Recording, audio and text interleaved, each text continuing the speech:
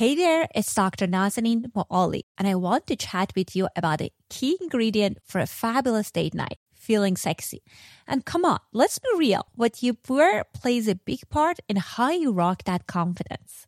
That's why I'm thrilled to introduce you to Kinks. Kinks brings you premium European linen dresses, blouses, and shorts starting at just $30. Along with washable silk tops, 40-karat gold jewelry, and more. And guess what? All of their goodies are priced 50 to 80% lower than similar brands. By teaming up directly with top factories, Kinks skip the middleman and hands us the saving. Plus, they stick to factories with safe, ethical practices and top-notch fabrics and finishes. How awesome is that? Picking from Kinks' website was tough, because they have a ton of fabulous choices. I ended up going for their 100% washable silk sleep dress in champagne. And let me tell you, my husband was floored.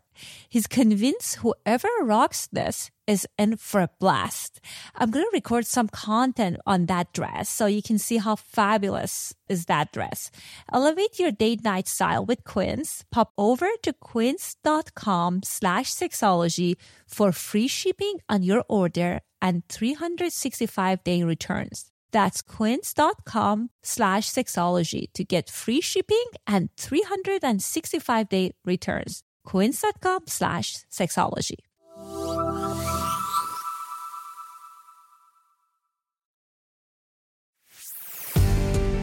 Welcome to Sexology, a podcast that untangles the science of sex and pleasure.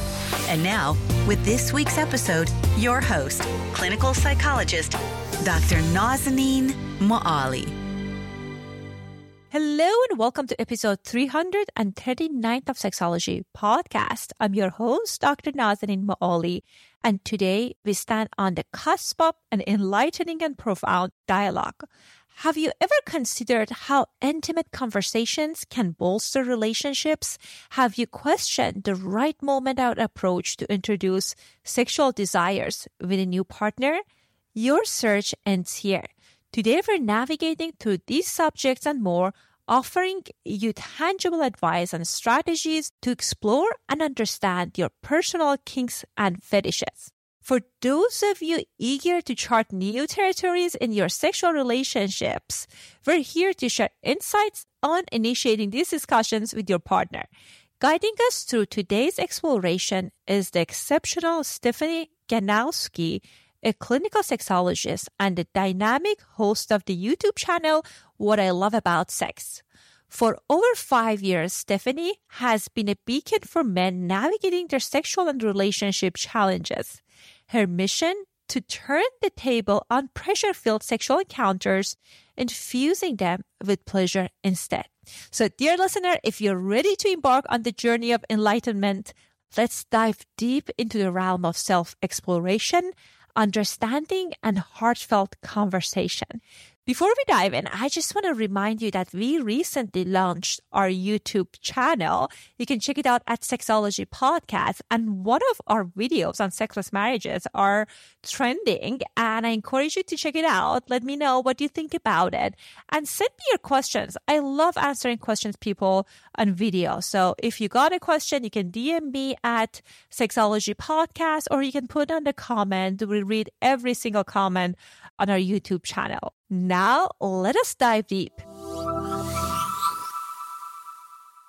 Hello and welcome back to another episode of Sexology Podcast. I am so excited to welcome Stephanie Ganowski on our show today. Stephanie, welcome to our show. Thank you so much. I'm excited to be here. I am excited to have a fellow sexologist and also a sex coach on our show. Last week, we talked about how it would be interesting and empowering to take risks during sexual encounters.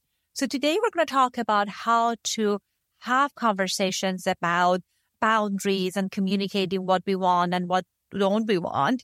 So tell us, what do you think is the benefit of talking about intimacy and sex with our partners? I think there's a lot of benefits. I think the benefits can be trust, security. I think it creates passion and perspective. You get to hear more from your partner's side when you're really listening in to hear them. Plus that all of that builds desire, so the more you do communicate, the more desire is likely to be present.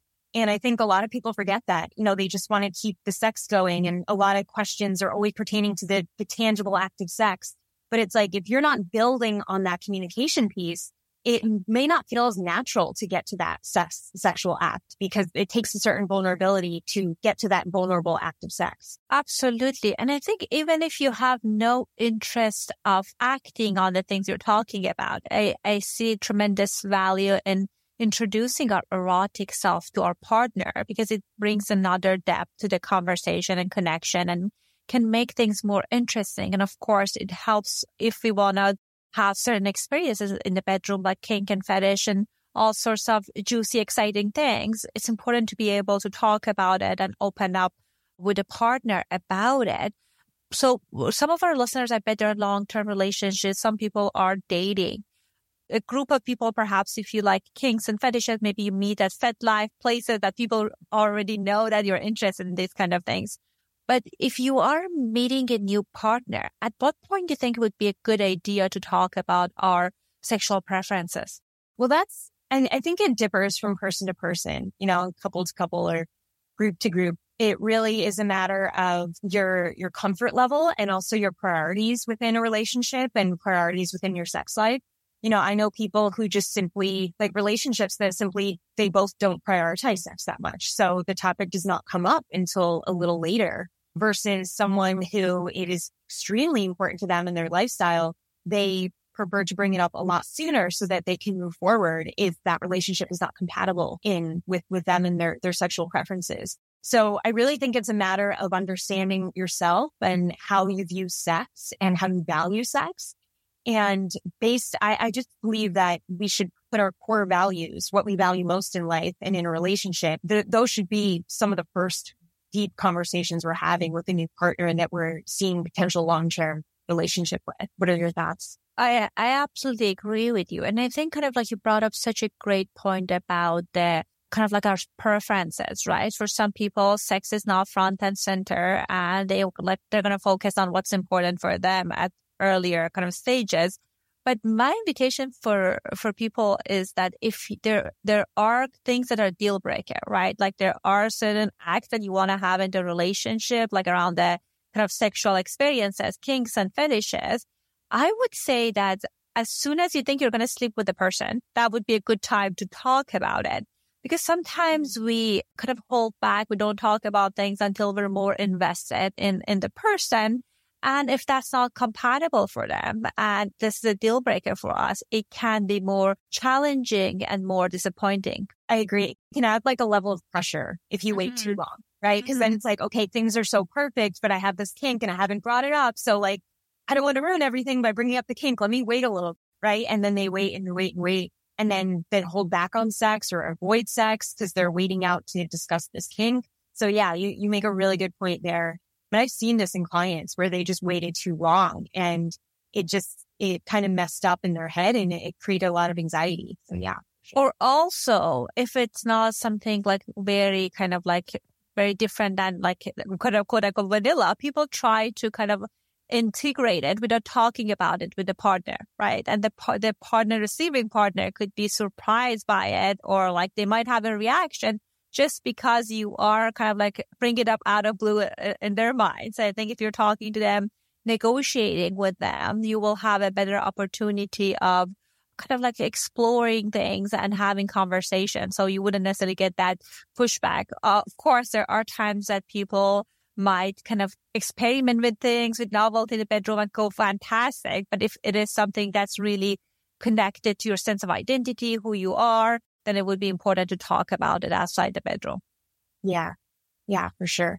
Well, if someone would understand their own kinks and fetishes, like before talking to the partner, like of course we want to understand more about that part of ourselves and they want to understand more about that part of themselves. For example, if they are intrigued by that, how can we explore and better understand our kinks and fetishes? I mean, I think the first thing that comes to mind is just solo play. I think it's really important to get used to your own body and enjoy your own body and find ways to please your own body. Because when you strengthen your sexual relationship with yourself, it strengthens your sex relationship with others. So I think solo play and solo experimentation is really powerful, even in the sense where you can go as far as, rehearsing, out loud certain things, like saying things, practicing saying things out of your mouth in a closed room, in a safe space with just you and you. It's just, you don't have to worry about external pressures, and you could just see what that feels like to say those words, or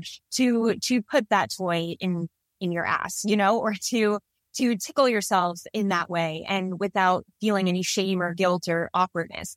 So I think it's good to start in that place that feels safest to you, and work with your body a little bit. And you might even find that I don't think this is my thing anymore, and then you don't have to bring it to your partner. Or you may be like, okay, I'm really getting excited about this. I really want to share this with my partner. And then it just adds to a certain level of confidence to make it easier for you to express. So I think regardless, solo play is your friend in this case, and in many cases.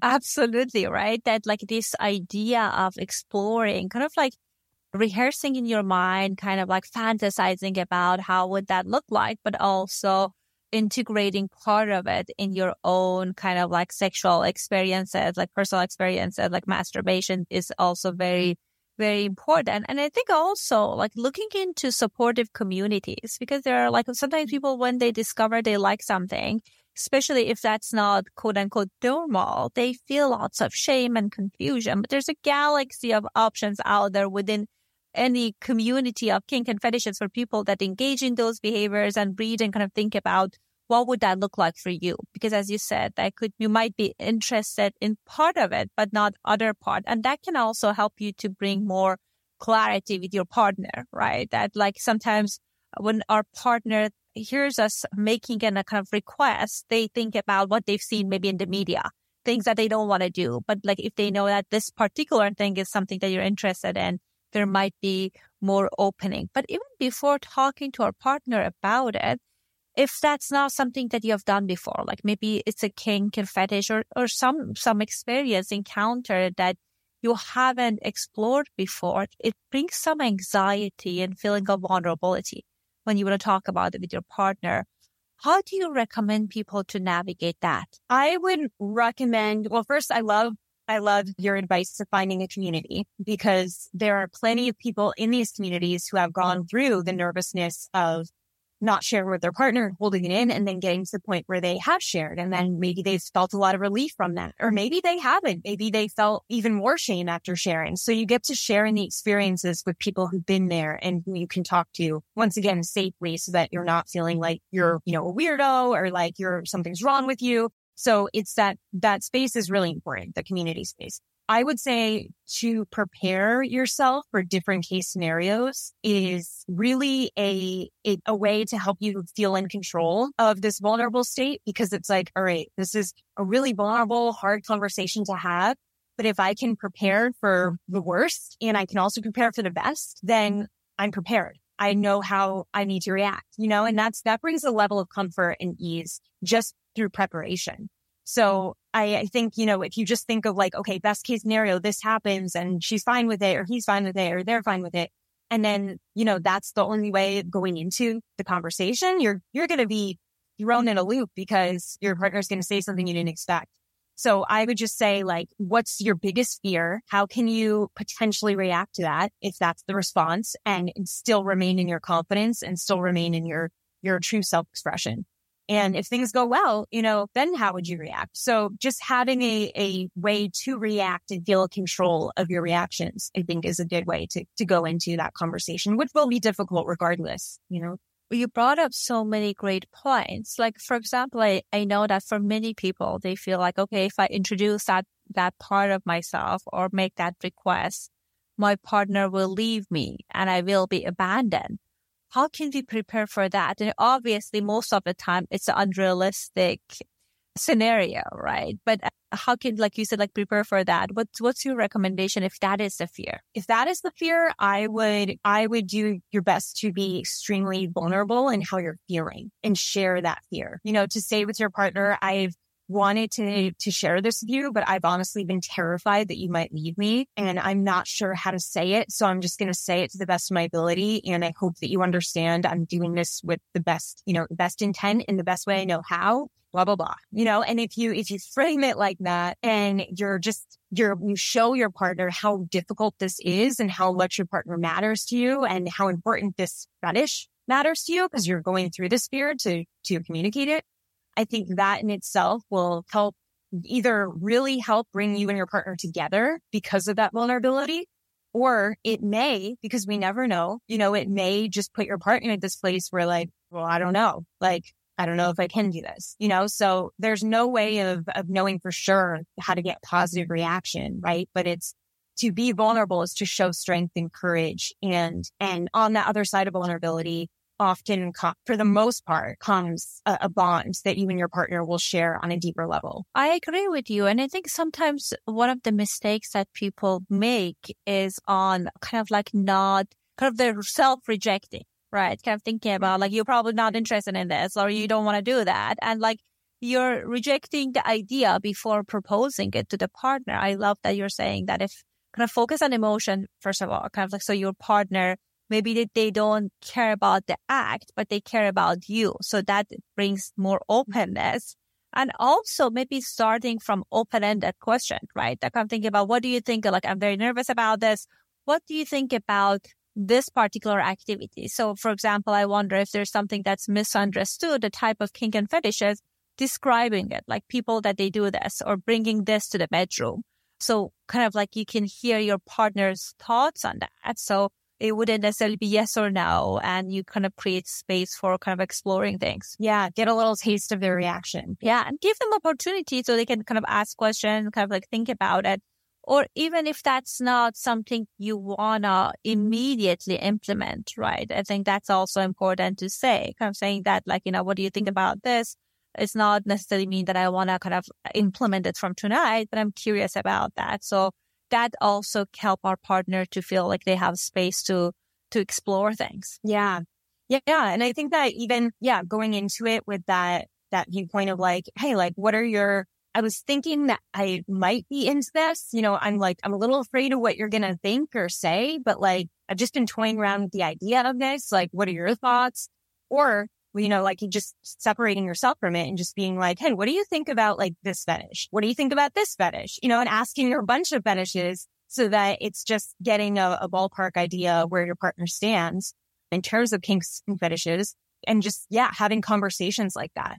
I think if partnerships can have conversations like that, just in general, like, hey, what do you think about this? Or what are your thoughts on this?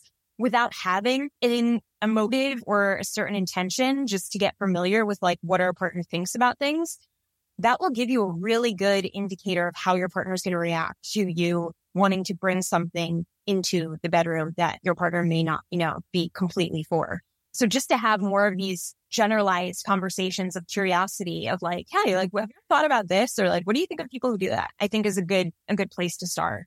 I think the other thing that's important to keep in mind for any kind of like a sexual preference that you haven't talked to your partner about is maybe unless they're super enthusiastic, my invitation for people is like to take it slow. So what I've noticed that I had like recently in my practice, like several couples that I've seen that like one partner is interested in something and the other partner feels pressured, like they're going to deep end of it. Like disclosure was today.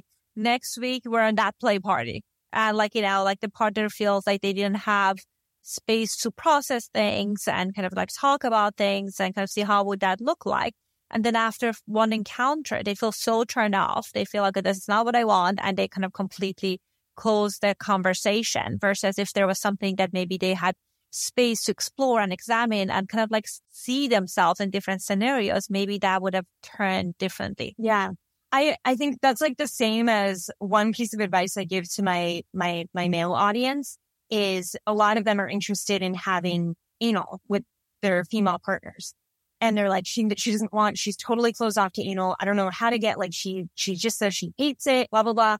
And I'm like, I don't think that most women hate it. I think most women weren't warmed up to the act of it. And it takes warming up. It takes certain amount of foreplay. It takes a certain amount of lube. It takes a slow progression of like pinky to finger to object to penis, and if you're not warming her up and she's fearful, and you're just going for it, like she's not going to want to do that because it can actually cause physical pain, So it's like a lot of this is really just warming up to the idea, either whether that's physical or whether that's mental. Like if we can just give our partner a little baby step version of what we're looking for and take it step by step, you may find that they gradually are like, okay, it's not that bad. Like I could keep doing this, or I could give you like that extreme version once in a while. Like, okay, whatever, and it turns into this, it's no big deal. Like we've done so much that's similar to that, and you've bonded over that progression. So such an important point you brought up. And I agree with you. It's like even like going with the example that you shared with a kind of anal sex is sometimes I feel like many heterosexual couples, female partner at times feel pressure to do that, right? They feel like, I want to please my partner. I'm doing this. But you're right. I haven't had enough space to gather information about it and also like prepare my body and have the right tools and strategies.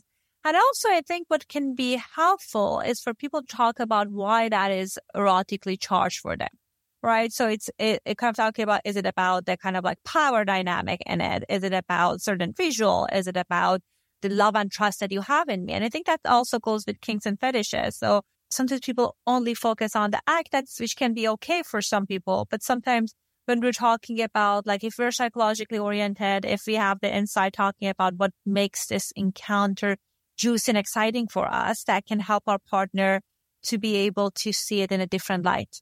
What about the power dynamic, right? So if people want to kind of experiment with something that there is a power dynamic element to it, how can we communicate what's comfortable for us, what's not comfortable for us? What are some of the recommendations you have for our listeners about that? When it comes to wanting to know what your partner is comfortable with or not, I think a fun, interesting game to play, think of it like a game. And I think this came from a BDSM. I think it's a BDSM game, but it's like the traffic light, red light, yellow light, green light, right? So I think to think of it like, hey, let's play this couple sex game, right? It's called green light, yellow light, red light. I don't even know what it's called, but it's kind of like, all right, I'm going to name a fetish or, a sexual experience, and you put it in the red, yellow, or the green. The red means it's a hard no. I would never do this. I am not open to this at all, at least not in this moment, right? It's just about the moment. The yellow means, and then I don't know, maybe I could be talked into it. Like it might be fun. I'm kind of nervous about it. I'm a little afraid about it, but I'd be open to learning about it. And then the green is like, okay, yeah, it sounds hot. I would try it. So this way you can kind of have a list. And like I said previously, have like a list of a bunch of different fetishes, sexual experiments that you would maybe want to try with your partner, or maybe not try. You just want their opinion. You want to leave with curiosity and play this game with each other. Where would you put this one right now in your life right now? Where would you put it? In the red, the yellow, or the green? And that way you get an idea of where their comfort zones are sexually. And it's just a good indicator to know, okay, like, so if I ever attempt to do this with my partner, I definitely need to take it slow. I need to ask, give a lot of reassurance. I need to ask if she's or he or they're okay, like, with it, like give a safe word maybe. So it's just a matter of like knowing where to put the caution and where to feel more free and where the hard boundaries are. I agree with you. And I think last week we had this wonderful psychoanalyst and she talked about sexuality, like her book is Sexuality Beyond Consent. And she talked about how kind of eroticism, like the experiences that people might be drawn to happens in the edge of their discomfort, like in the yellow zone area, which keeps it so exciting and can be very kind of like erotically charged. But I think it's helpful to kind of explore with ourselves if we can, right? To kind of what can help me to step in that space with my partner, and how can my partner cultivate that environment? What do you think about that? Like, how can people cultivate a container that makes them feel comfortable enough to take risks? I think, going back to communication, when there's consistent communication around vulnerability that relates to sex or not, that creates an automatic safe space. When you can be vulnerable with someone, you feel safe with them. That's in simplest terms. So if you think of it that way, like how intimate am I really with my partner? Like, what is our level of vulnerability? Do I feel they trust me? Do I trust them?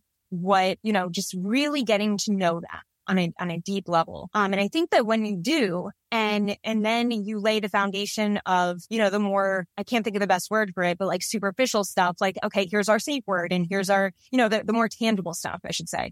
Then it's just a matter of that vulnerability plus the rules, and having a rule book just lays everything out on the table. And I think that that's what makes people in BDSM such good communicators, because they learn that they have to do that. There has to be rules, and they have to be very specific, and they have to be very direct and very assertive. So you can't just play around. There can't be blurred lines when you're playing with things that could potentially harm you, so I think just overall to have a level of vulnerability, and also to have a level of specificity in your communication, to be very direct and forward with the rules of the game and what you're doing together. Needs to be an element of embodiment, right? That like sometimes people see these things on, for example, porn, which I'm not against porn, but you see it and you think I have to carry this through, but they don't show up in their body. How does it feel like for me? Or kind of like, I can communicate that in my along the way. Yeah. Right, along the way, am I present? What shows up for me? Is it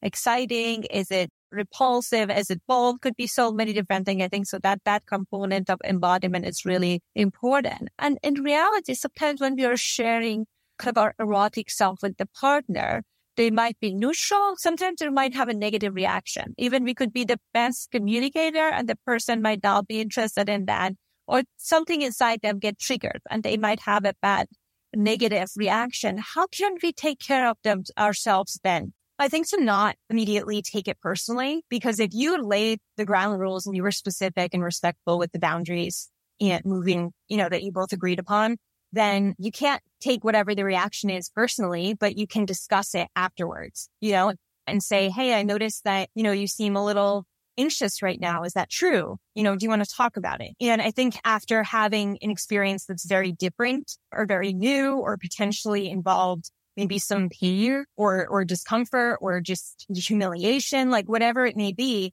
just to be able to take time to communicate with your partner afterwards, and not just brush it off and get your ego hurt and then walk away. Like that could be the worst thing that will guarantee you will never have an experience like that again. So you want to make sure that you have that space to not take everything personally, assume that it's not about you. It's about whatever your partner's going through or how they perceived it, and ask questions and really be there with each other to support each other around what was just felt, because that does tend to happen. Fetishes and, kinks can raise a lot of emotions and triggers, and it's important to be able to understand that going into it, that these are the potential risks, right? Emotional risks. And to have a partner who you can be vulnerable with and feel safe, comfortably talking about it with is the best thing for you to have another experience in the future that's even better. Absolutely. So check in with yourself and check in with your partner, and kind of like thinking that people are into different things, right? Even if your partner, as you mentioned, that like they're not into it, don't take it personal, right? It's like there's a galaxy of preferences out there. It doesn't mean you're wrong. Maybe it means that there's incompatibility in this area. I think then what's important is, as you said, to attend to partners' emotion if they want to talk about things, if they want to process things. And then kind of like, if it's really important for you, it's a deal breaker, kind of thinking about how can I get my needs met, right? Kind of like talking about, okay, does it mean like I have to open up the relationship? What arrangement I need to make in our relationship agreement, right? There's so many people that they open up the relationship so the partner can explore that part of themselves outside the relationship.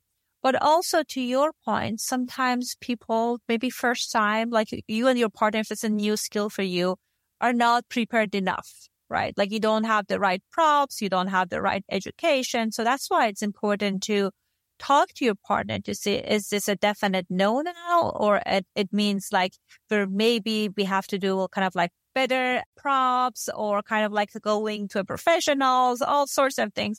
Or it could be like your partner have an option to say no, right? Like kind of giving them kind of like also honoring that can be very powerful as well.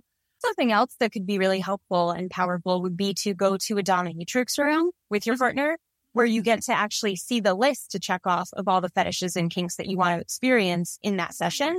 And that could be a way where you can watch your partner react to the dom with that, or your partner can watch you and go through that experience. So it doesn't have to be so hands-on. So that might work better for certain relationships. Absolutely. And I think kind of like thinking about it, how do you prefer to engage in it, right? It could be even, you can be there, you could be a participant, or you could be someone that you can kind of like, your partner can have that experience and talk to you about it. So there's a spectrum of different ways that people can participate in their experiences with their primary partner. Well, I know that there are so many things that we wanted to talk about, but I know we're toward the end of our time. So if our listeners, they want to learn more about you, your services, where can they find those material? They could find me on Instagram, TikTok, or YouTube, all under the name Steph Ganowski, with TH. And I also have a podcast, What I Love About Sex. Wonderful. So all that information will be in the show notes. Thank you so much for coming on the show and sharing your expertise with us. Oh, you're welcome. This is great. I loved it. Thank you. Thank you. And that, dear listeners, brings us to the end of the 339th episode of Sexology podcast. Today, we dive into the power of intimate conversations in relationships, discuss the importance of when and how to express sexual desires with a new partner, and explore the nuances of personal kinks and fetishes. But we're not done just yet. If today's discussion has sparked a desire for more exploration, we've got the perfect tool for you. We invite you to sign up for immediate access to our free foreplay checklist. This checklist will give you 9 invigorating ideas to spice up your foreplay tonight. As a bonus, you'll receive a video walkthrough and training to guide through each step. So why wait? Let's keep the exploration going and add some more spice to your intimate moments. Until our next episode, keep the conversations going, and remember, your journey of discovery is uniquely yours, and we are here to guide you every step of the way. Talk to you soon. Thanks for listening to the Sexology podcast. For more great content, visit www.sexologypodcast.com. Please be advised that information presented on this podcast is not a substitute for seeking help from a licensed mental health provider.